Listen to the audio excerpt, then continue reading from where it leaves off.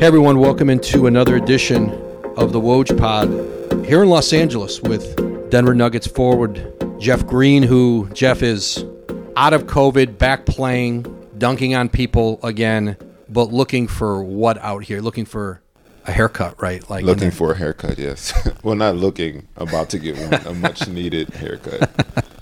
Yeah, it's half the country still. We thought that was behind us. We'd be able to go get haircuts. You got to schedule way in advance. So, Yeah, well, a lot to talk about, Jeff. A really unique NBA career.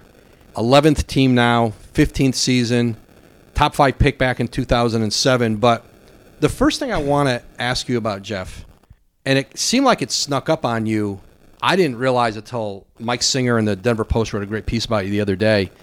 The 10th anniversary of your surgery at the Cleveland Clinic for an aortic aneurysm was coming out of the lockout year. You signed with Boston.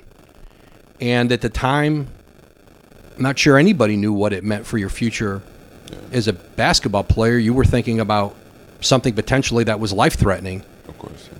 What do you think? Do you think back 10 years to that and learning of it, going through it, and then taking the next step of, I'm going to play in the NBA again? Yeah, I mean, obviously to this day, I think about it every day. Seeing the scar, whenever I'm getting dressed, it's a reminder of that incident. It's something, like you said, it came out of nowhere.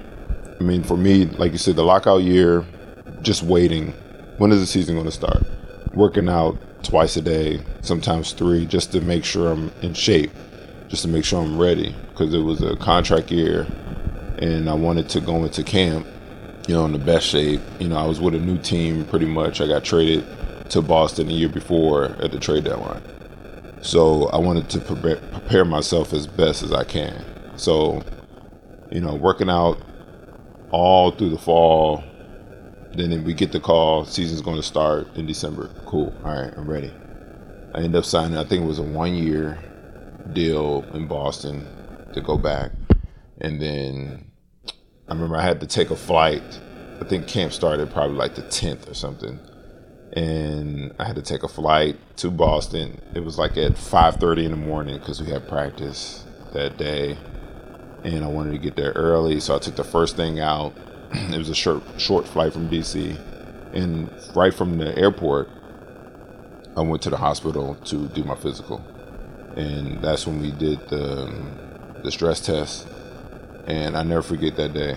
It was me laying down. I had to run on a treadmill for like 30 minutes on a heavy incline. Like, ran it well. It wasn't tired, nothing. Like, just, got off. They started doing the scans, and I never forget, I looked at the doctor's face, and it was a face of confusion. Like, he was just so confused that he didn't know what to do. So he was like, hold on, I'll be right back. And I was like, all right, like, take your time. And another doctor, I think it was 2 doctors came in, and he was like, oh yeah, we just see something, it's nothing big, don't worry about it, just, taking some pictures.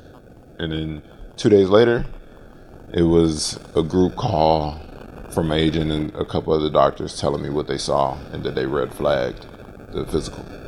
I mean, that was first time I was like, oh man, like, what really is going on? And that's when they started to break it down. And I never forgot, I sat in the doctor's office at the hospital, and he told me I have to have surgery. And that was the first time, like, it really hit me, like, oh man, like, I'm not gonna be able to play again. That was your initial thought, my career's over. I didn't think I was gonna be able to play again. It was a moment where it was my whole, the workouts at Georgetown, the games, everything was just like, all right, this is the end. And, I didn't know what to do. I didn't talk the rest of the day. And my best friend, Willie Jennings, from when I was a kid, he was with me because he helped me move to Boston. So he was there with me. And, Willie, he saw every moment and telling me, he saw me walking out, and I didn't say anything the rest of the day. I didn't talk. I was just sitting there just trying to figure out what just happened. And, it was just like, basketball career is over with. You have the surgery, and then you start back up. Just the recovery is, just building up stamina again and taking short steps. It feels, initially it feels a long way from being able to get out onto a court. Was there a point early on where they said, no, there's a chance you can play again, or was it we don't know? We don't know until we see how this recovery goes? No, it was they. So I flew to Cleveland. I had the surgery at Cleveland Clinic, and I flew there probably a couple weeks before I had to do the actual surgery. And I met with the surgeon, Dr. Svensson, and my first question was, "Can I play again?" I looked him dead and I said, "Can I play again?" And like his response was so nonchalant, like, "Of course, yeah, you can play again." And I was just like, "Are you sure?" He was like, "Yeah, of course. Like, you'll be fine. You know, we have to do our initial scans and everything and tests to figure out, you know, what exactly we have to do. But from the reports I've seen, you'll be able to play again. You just have to get comfortable with the new you, pretty much. You know, seeing the scar, knowing that I'm going to have this surgery." That was his initial response. And once he told me that, no lie, like I felt like all the stress just left. It was just like, all right, I got to have a surgery. I can play. Now, mentally, my mental just changed. It shifted. Like, all right, once you had the surgery, just focus on day by day, your recovery, and preparing your body to be able to play again. That was where my mind went. And when I met with them, so that was around the 17th of December. And it was like, "Oh, we have a slot next week to do the surgery." And I said, "Whoa, like I'm not ready to do that yet. Like, let me get some time. I mean, the holidays are coming up. You got Christmas, you got New Year's. I'm going home. I'm gonna spend it with my family." So I went back to DC, Maryland, and I spent the holidays with my family. And then I went to Boston, packed the bag, and then me and my family, we flew to Cleveland, and we got there a couple of days before and stayed at a hotel, and I got prepared for the surgery. When the doctor says to you, Jeff, basically you have to grow accustomed to the new you, did you know what he meant by that then? Did you learn what that meant maybe over time, what he was saying by that? Over time. But the day I was released from the hospital, probably like 5 or 6 days after I had the surgery, he said it again, and then he was mostly talking about seeing the scar every day. Because I was 25. I just turned 25. For me, like I really take pride in working out and lifting and, you know, keeping my body in shape, you know, looking good, you know, and I never forget, I have a picture before and after, and it was a completely different person from the neck down. Like, it was like, wow, like, man, you have a scar from basically your collarbone down to your top abdomen, and I have 3 slots so where they had tubes come out, you know, which drains the fluid, you know, out. So it was like, man, like, I got to see this every day, and the way my body looks is like, I don't know who, you know, that is. And that's what he meant. Like, you got to get comfortable with seeing the scar, seeing the way your body's going to transform based off this surgery. And, you know, it took a long time to get used to it. It took a long time. It was something that I had to really get used to and tell myself, like, this is somebody you got to get comfortable with. You got to make the adjustment of, you know, enjoying, you know, the new you, seeing the new you, working hard to become the new you. And it took a while. Because at first it was like, man, I can't get used to this. It's not what I'm normal to see. Like, this is different. And after a while, it took about a cool 8 months until it was like, all right, I can deal with this now. Do you remember a turning point or a day something clicked that it changed, it turned for you? I mean, it was a couple. I mean, you're talking about going from being in the hospital, you know, it was a point in time I woke up, I never forget, I woke up at like 3 a.m. because I couldn't cough. I couldn't really take, you know, completely like big, deep breaths. And there was a point in time I woke up with phlegm caught in my throat, and it was like, I remember I told my best friend, Willie, I said, I can't do this. Like, and I started crying. That's the first time you ever see me cry. And then to a point where I never forgot, I had my first basketball workout in Maryland at Central High School with my trainer then, Gary Lampkin, and we were working out there, and we were running full court. That's the first time I started running, full court length, and it was, all right, I can do this.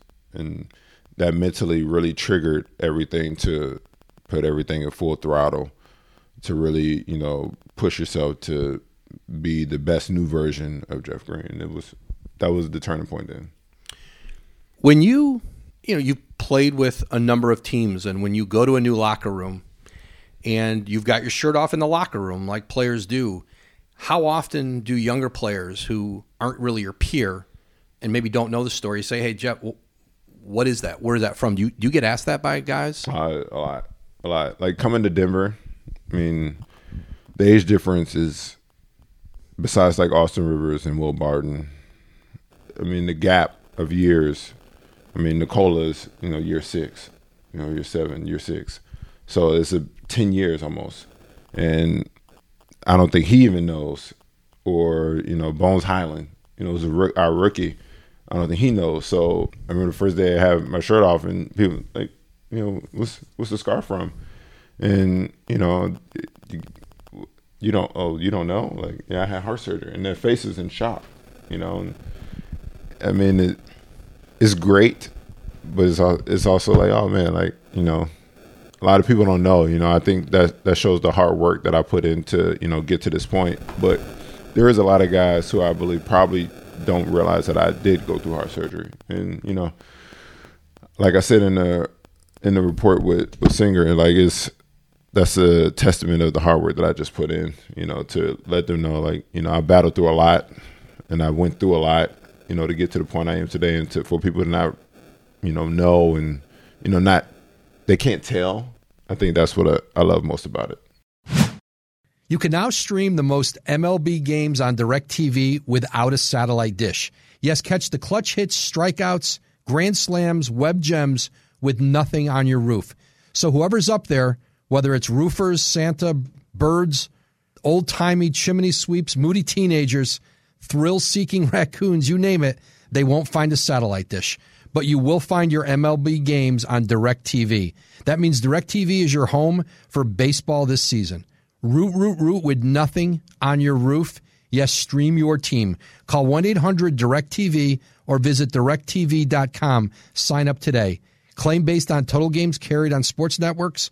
Sports availability varies by zip code and requires choice package.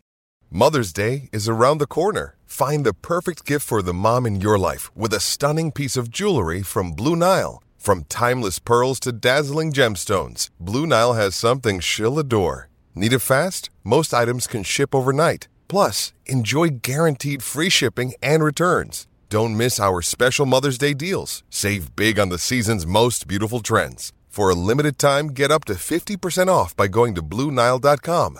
That's BlueNile.com. So, Jeff, 10 years later, your career now, coming to Denver on a team that, when healthy, has a chance potentially to give you the one thing that has eluded you. You've been to the finals. You haven't won a championship yet. The front court you've played with this year with Nikola Jokic, Aaron Gordon, and you, statistically is one of the best in the league when you guys are on the floor. And listen, the hope is Jamal Murray is going to come back. Michael Porter Jr. comes back. And if it's not at full strength this year, you have a group next year that's built and you're on a 2-year deal. I want to start with Jokic. You have played, the list of guys you played with through your career, we were talking about this earlier, only one player in the league has played, who's had more teammates than you. Mm-hmm. You've had 238 teammates. Mm-hmm. Trevor Ariza's had more. I don't know how many he had. But you played with LeBron, KD, twice. Mm-hmm. Played with him early in Seattle, and then Oklahoma City, and then Brooklyn. Chris Paul, Harden, Westbrook, Paul Pierce, KG, Ray Allen, Mike Conley, Marcus Gasol. But Jokic, how do you describe playing with him and just how different he is from, I don't know, what we're used to in the league when we think of an MVP, a first-team All-NBA player, how unique he is? You're talking about probably the most humble, quiet, to himself, superstar in this league. Like you mentioned, all those guys I just played with. easily, skill-wise, he's up there, top 3 for sure.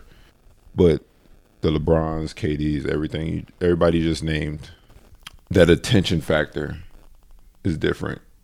He doesn't ask for it. He doesn't, to me, I don't think he gets it. He doesn't get enough of it. He should get more. But I think it's because of how he is. He goes out there, he just plays. It's not a lot of hoorah behind how he plays, but he gets it done, and he gets it done at a high level. Talking about a walking triple-double at the 5 every night. The passing ability is probably top 2. I mean, LeBron, him, like he's up there in the post, on the perimeter, defense. Like he is probably top 3 on that list to me of guys I played with. From the outside looking in, you're like, how does he get it done? How does he do it? Like to me, I'm looking at the film. He's like, man, he's slow. Like he's slow. He can't. I mean, there's no way he's doing this every night. Then I get here, no lie, the first week I'm here, I'm like, okay, now I see it. Like I never forget, we played pickup, and he threw a cross court pass, and I was guarding the defender, the guy who he threw it to. He threw it with his left offhand on the money, like the guy didn't move, across my face, and after he passed it, I looked at him, I'm just like, I can't, like, you just threw that. I can't believe it. Like this guy he's easily I think this year in the running again for MVP. He should be 1 or 2. The things I've witnessed him do night in and night out has been spectacular. And, the fact that he's very, very humble. I mean, I didn't know he was that young. I mean, this 6th year in the league. Denver got them a good one in Joker. I love every bit of his game. His IQ is amazing. His love for the game is amazing. The guy works extremely hard on his body, on his game. Like, I mean, every day, literally every day, he's putting in the work to make sure he's available for the team and that he's able to produce the way he can. And it's amazing to watch every night. You have played, you go through, you're there for Lob City. You're there with Gasol and Connolly in Memphis. You play with KG, Ray Allen, Paul Pierce in Boston. But the very beginning, the Seattle, you and KD are still the 2 guys left in the league who played in Seattle. Russell Westbrook, there's those photos of him on draft day in a Seattle uniform. Never but he got never the chance. That young group in Oklahoma City, I remember the first time you were in the playoffs, 2010. Against the Lakers. You lost that game 6 in Oklahoma City. I think somebody missed the box out. Lamar Odom got in, tipped it in. And I always remember this. Kobe was leaving his press conference, and Russ and KD were walking in. And Kobe just looks at those 2 and said, I am glad I don't have to see you 2 mother anymore. Yeah. And he looked at me. I was standing right behind him, and he looked at me and shook his head. And I always remember that was a turning point for Kobe, because at that time he was still very obsessed with what LeBron was doing in the East. That LeBron was becoming what he is, what he at the time was getting to his apex. And I remember feeling with Kobe, that was the first time he realized, I have got a problem in Oklahoma City. Getting out of the West against these 2 is going to be a real problem. That series, that year, what do you remember about, it's funny, I think that game 6, I look back, James Harden barely played. I think he had 3 points in that game. What do you remember about getting into the postseason then, the first time with that group and going up against Kobe and the Lakers? Well, it all started the year before because we won 21 games. So, like, that summer, like, we were adamant about just working out. Like, we were hungry about just being better. And then we come into that year, we jump from, like, 21 to, like, 55 wins. And then the first round, we get Kobe and the Lakers. And, like, for us, we're like, man, we could beat them. Like, we can really beat them. Like, we can shock everybody and just run into these playoffs because we were confident in what we had and what we were. And we weren't scared at all about going against, the Lakers. Like, to us, we were like, oh man, we're young. We just run them all over the place. They kind of old, they kind of slow. We're buying them all these guys, pow. And when we won our first game, we was like, oh, we can really do this. Like, this can be done. Like, we had the confidence, but when we won the first one, we was like, oh, this can be done.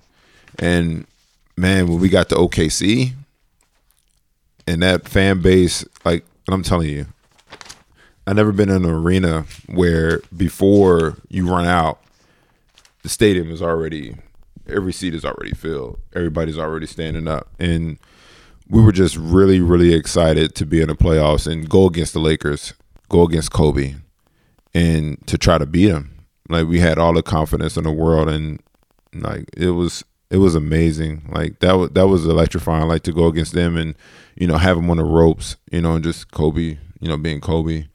He took over and, he did the special things that he did to, get them, that series win. But, like, that team that we had, like, we were ultra confident, and we were just a bunch of young guys who, wanted to win very, very bad. And, I mean, we had a good chance. I mean, we had a good chance. It's just, I think, the experience factor played a part, and, keeping the composure in certain parts of that series. But we always felt like we can beat them. When you were with Harden at that time, would you have imagined him as a future MVP? The young player who came in and was playing the role he was playing in OKC then? Playing that role, no. But I knew he was really, really talented, yes. I think just the role really held him back as far as showcasing everything he's showcasing now. And it was tough because, you had a bunch of young guys, you had Russell, KD, Serge, myself, James, Thabo Sefolosha, we had a bunch of young guys who all individually were really, really good. Collectively, we knew somebody had to sacrifice, somebody really had to take a backseat to, make this thing work. And we all sacrificed something and, to make our team better. But James in that role, I knew he was really, really good, but I can tell the truth. Like, I don't think he would have been the player he is today if he would have stayed in that role. If Sam would have, came out of pocket of, those extra with $3 or $4 million just to keep him there, it was. I don't think he would have blossomed into who he is now, but the talent was always there. It's just when you're with teams like that, you have to sacrifice for the betterment of the team. It's easy to look back at that and say, if they just would have kept those three together, how many championships they would have won. But I think we also kind of know how history goes sometimes. And I don't know that the group, James would have accepted that role. He did accept that role for a short time. Yeah. If you had signed the extension, let's say they maxed them out and they were going to pay all three, they would have had to have traded somebody, right? Don't you agree? No one would have. He wouldn't have gone 4 years or 5 years and say, "I'll just continue to be this. I'm going to be Manu Ginobili here." Right? Yeah, I think. I mean, like you say, knowing how the league works now, been in it for so long, somebody who had to go. It would have got to a point in time where one of them would have been like, "Hey, all right, now I need to figure out how I can take my game to the next level. How can I, take my brand, my individual person to the next level of the superstardom that I want to be." And somebody would have had to be like, all right, I can't be here no more. I have to, spread my wings and fly. I got to go somewhere else and, try to make it work. It would have got to that point. If they didn't win, if they would have signed him, if they wouldn't have won in the next 3 years, maybe, it would have got to that point. I mean, but that's just how the NBA is. And that's how, an individual, thinks sometimes. But, I mean, you just never know. I mean, they had their one chance against Miami. And I think, when it didn't work, it was just like, all right, let's try to get something now. Did Oklahoma's trade of you to Boston for Perk and that deal, did that take you by surprise? It did. I'm not going to lie, it really did. Because we were, me and KD, obviously, coming from the same area, already super close. Develop a relationship with Russell, with James. Everybody in the organization knew how we were. Like, we were like really, really close. Every road trip, always together, always at dinner.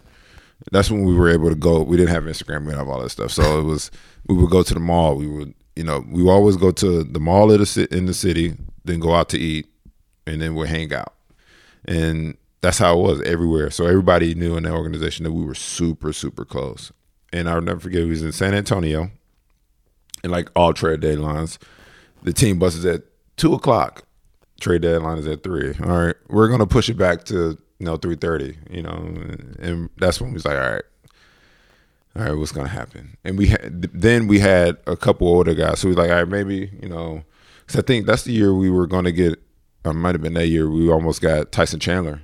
The deal fell apart. Yeah, the deal fell apart. I think because of his foot or something. I'm not sure, but Joe Smith and somebody else, and it was all right. Maybe since that didn't work, maybe we get something else. And then it was like 2:56, 2:58, and it was like, and I never forget. I was in my room watching ESPN. Everybody watches it, and most people say they don't, but everybody watches. The trade deadline. And alert! Jeff Green traded to Boston with Kristich for Kendrick Perkins, Nate Robinson, and I never forget. I was looking at it like that first trade feeling is you don't know what to do, you don't know how to feel, and I was in shock. I never forget. Me and KD came to my room, and we were just like, wow, like damn, like this really happening, like this. You gone. And I was like, yeah, man, like I don't know. I mean, I don't know what to do now. Like, I just sit here and wait or, whatnot. But it definitely took me by surprise because, Oklahoma, the family atmosphere. And I didn't feel it at that point. Yeah, I can't imagine, too, you go from very different locker rooms. Very young. Right, very sort of innocent. It was like an innocent thing. Like it was like you were almost like this college team. It was like you were new to the town. The NBA was new to Oklahoma City. You had, this young group that you're building with. You were like...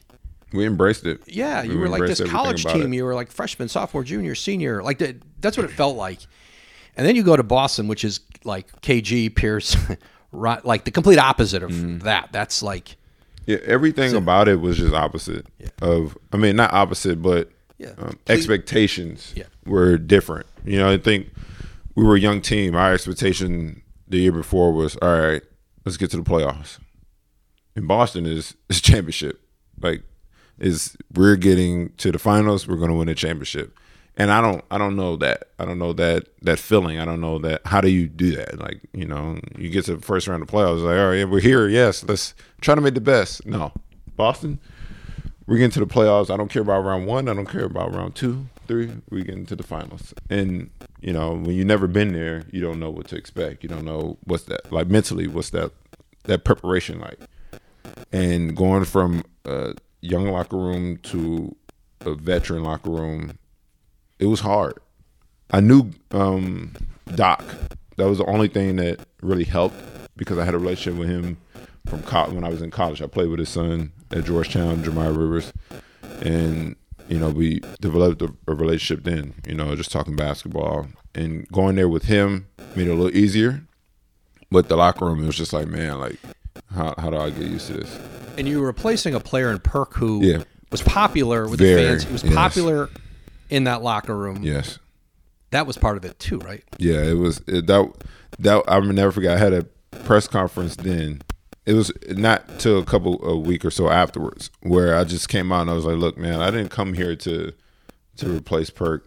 We played at different positions because I kept getting that question. Like, little different player. Yeah, like, oh man, like, Perk was a fan favorite. Like, how are you going to win over the crowd? I'm like, I'm not here to replace Perk. Obviously, the Celtics were wanting to go in a different direction as far as how they play, and I fit the bill, and that's why I'm here. I'm not here to replace Perk. I love Perk. I watched him as a player, played against him, very competitive, but I'm not here to replace him. And it was hard. The rest of that year was difficult. Like just trying to get through to people. Like I'm not here to cause no problems. I'm here to just play and win, just like you guys want. And that was the difficult part. And he had developed relationships, especially with KG, with Rondo. They were very, very close. And, you know, I was like, hey, look, guys, like, you know, this is who I am. Like, you know, we got to develop some kind of relationship to try to get through this thing. And, you know, eventually we did. You know, I'm not going to say like it was tough. Like they really was hard on me when I first got there. No, they were great teammates. But, you know, you can kind of feel it just in the Boston area as far as, you know, how that trade affected the whole city because of, you know, what Perk meant to them. When you need mealtime inspiration, it's worth shopping Kroger, where you'll find over 30,000 mouth-watering choices that excite your inner foodie. And no matter what tasty choice you make, you'll enjoy our everyday low prices, plus extra ways to save, like digital coupons worth over $600 each week. You can also save up to $1 off per gallon at the pump with fuel points. More savings and more inspiring flavors make shopping Kroger worth it every time. Kroger, fresh for everyone. Fuel restrictions apply. Another day is here, and you're ready for it. What to wear? Check. Breakfast, lunch, and dinner? Check. Planning for what's next and how to save for it? That's where Bank of America can help. For your financial to-dos, Bank of America has experts ready to help get you closer to your goals. Get started at one of our local financial centers or 24/7 in our mobile banking app. Find a location near you at bankofamerica.com/talktous. What would you like the power to do? Mobile banking requires downloading the app and is only available for select devices. Message and data rates may apply. Bank of America NA, member FDIC. You had some interesting locker room dynamics when you think about Boston. You know, the Rondo Ray thing evolved over time. There was a dynamic there.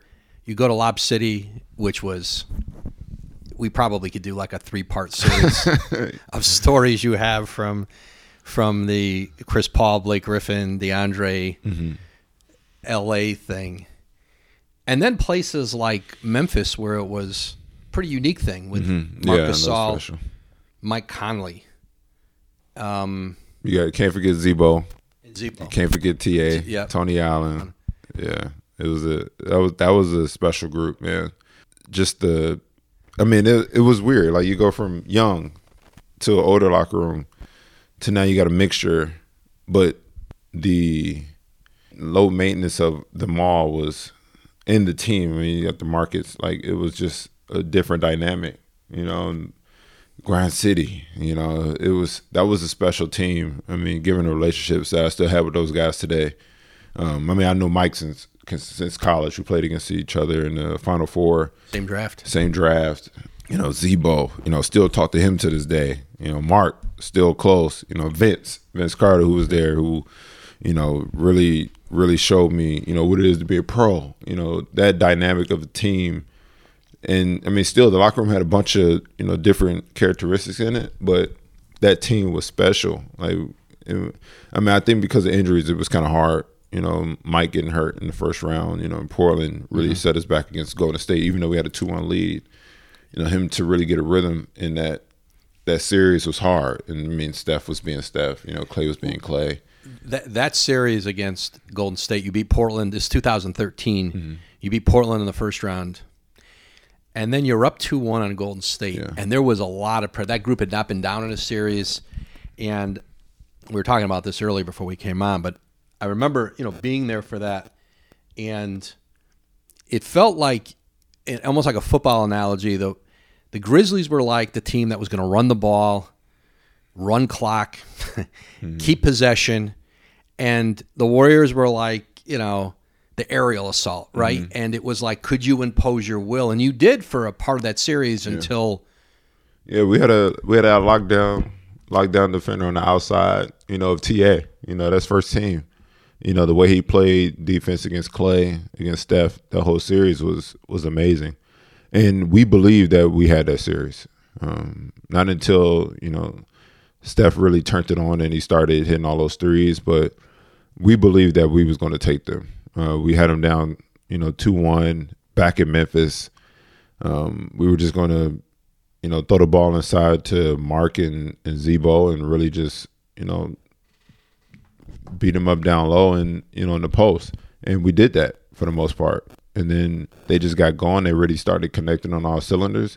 And that's when we kind of lost the series. You know, they started hitting and we just couldn't, you know, match that energy in those threes. It really took a toll on us, and it really, that's when we kind of lost the series, is when they really just started hitting all those threes, and we couldn't really match it. You know, it was kind of tough for us to match it. And, you know, that's when they really took off. Jeff, how dramatically different is it for you where you are in your career as now is a mismatch nightmare, playing some small ball center and doing different things at this point in your career than coming out of Georgetown, I think 15 years ago? How differently the league's changed, and if you were a player coming up through high school, AAU, college, how differently your development might have been knowing where the game was going. You couldn't have known then. No, I mean, it was tough. And I credit Georgetown with all my success of getting to the league. Because coming into Georgetown, as a player, like I never played AAU. I probably played, 1 or 2 tournaments AAU. I wasn't in the circuit. I don't know nothing about, AAU. But Georgetown really helped me develop the fundamentals of basketball, being able to shoot, being able to pass. Coach Thompson really made me every day work on the fundamentals of basketball. I was just really athletic coming into college, and I had to really change my game to being at Princeton to really showcase what I can actually do. It took me 2 years to really get comfortable with it, but it helped me turn the corner to really prepare myself to get to the NBA. And if I knew what I knew now, coming into the NBA, I mean, I don't like to, do the what ifs.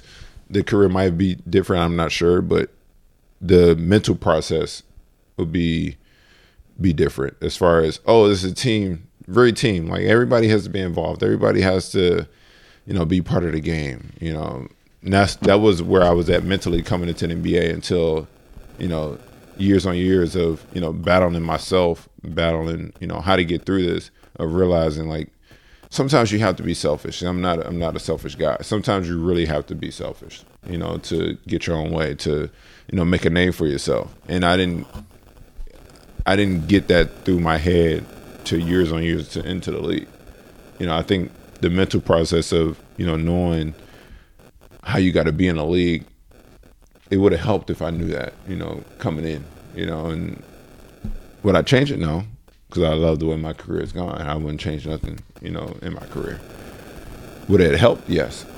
And obviously, given the information on how, the league is, but, it is what it is. You deal with it, and, but I still love the way, I'm adapting and I'm developing, at year 15, in the league.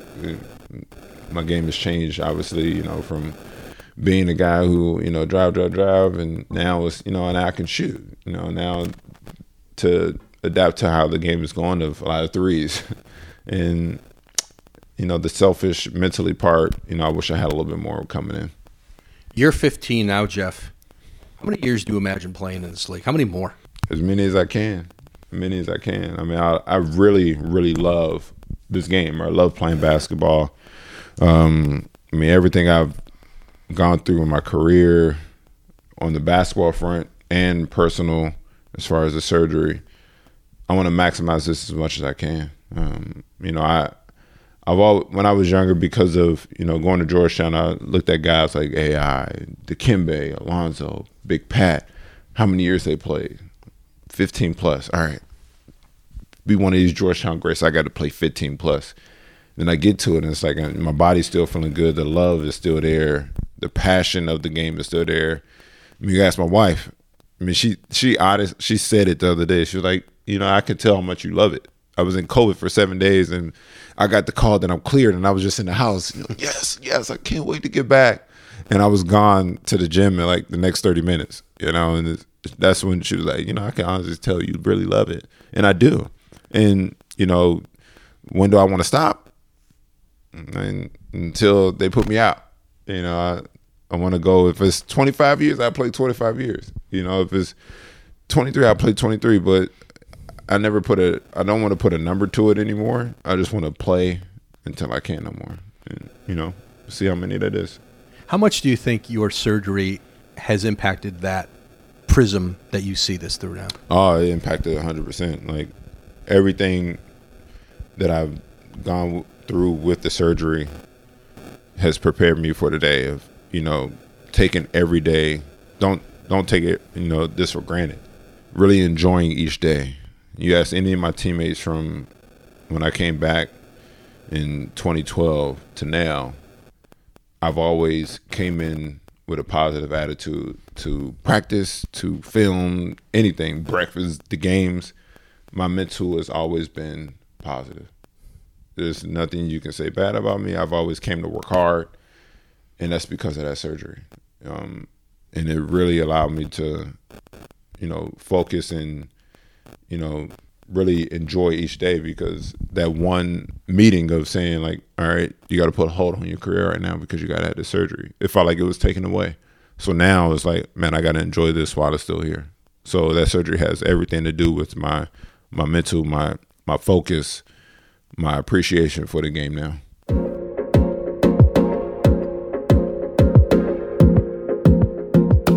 Thanks for listening to this episode of the Woj Pod. A huge thank you to my guest today, Denver Nuggets forward Jeff Green. Be sure to listen to new and archived episodes of the Woj Pod wherever you get your podcasts.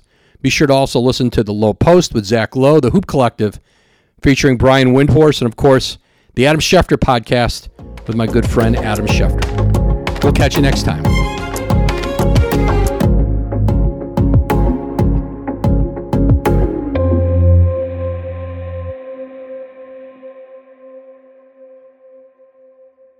And now, two pigeons bemoaning the fact you can stream DirecTV satellite-free. You see this? A family watching baseball on DirecTV with no satellite dish in sight. Let's heckle them. You call that changing the channel? Choke up on the remote, buddy. I hope getting all these games on DirecTV makes up for your mother not pre-chewing your sunflower seeds. DirecTV has the most MLB games. Call 1-800-DirecTV. Claim based on total games carried on sports networks. Sports availability varies by zip code and requires choice package. Terms and restrictions apply.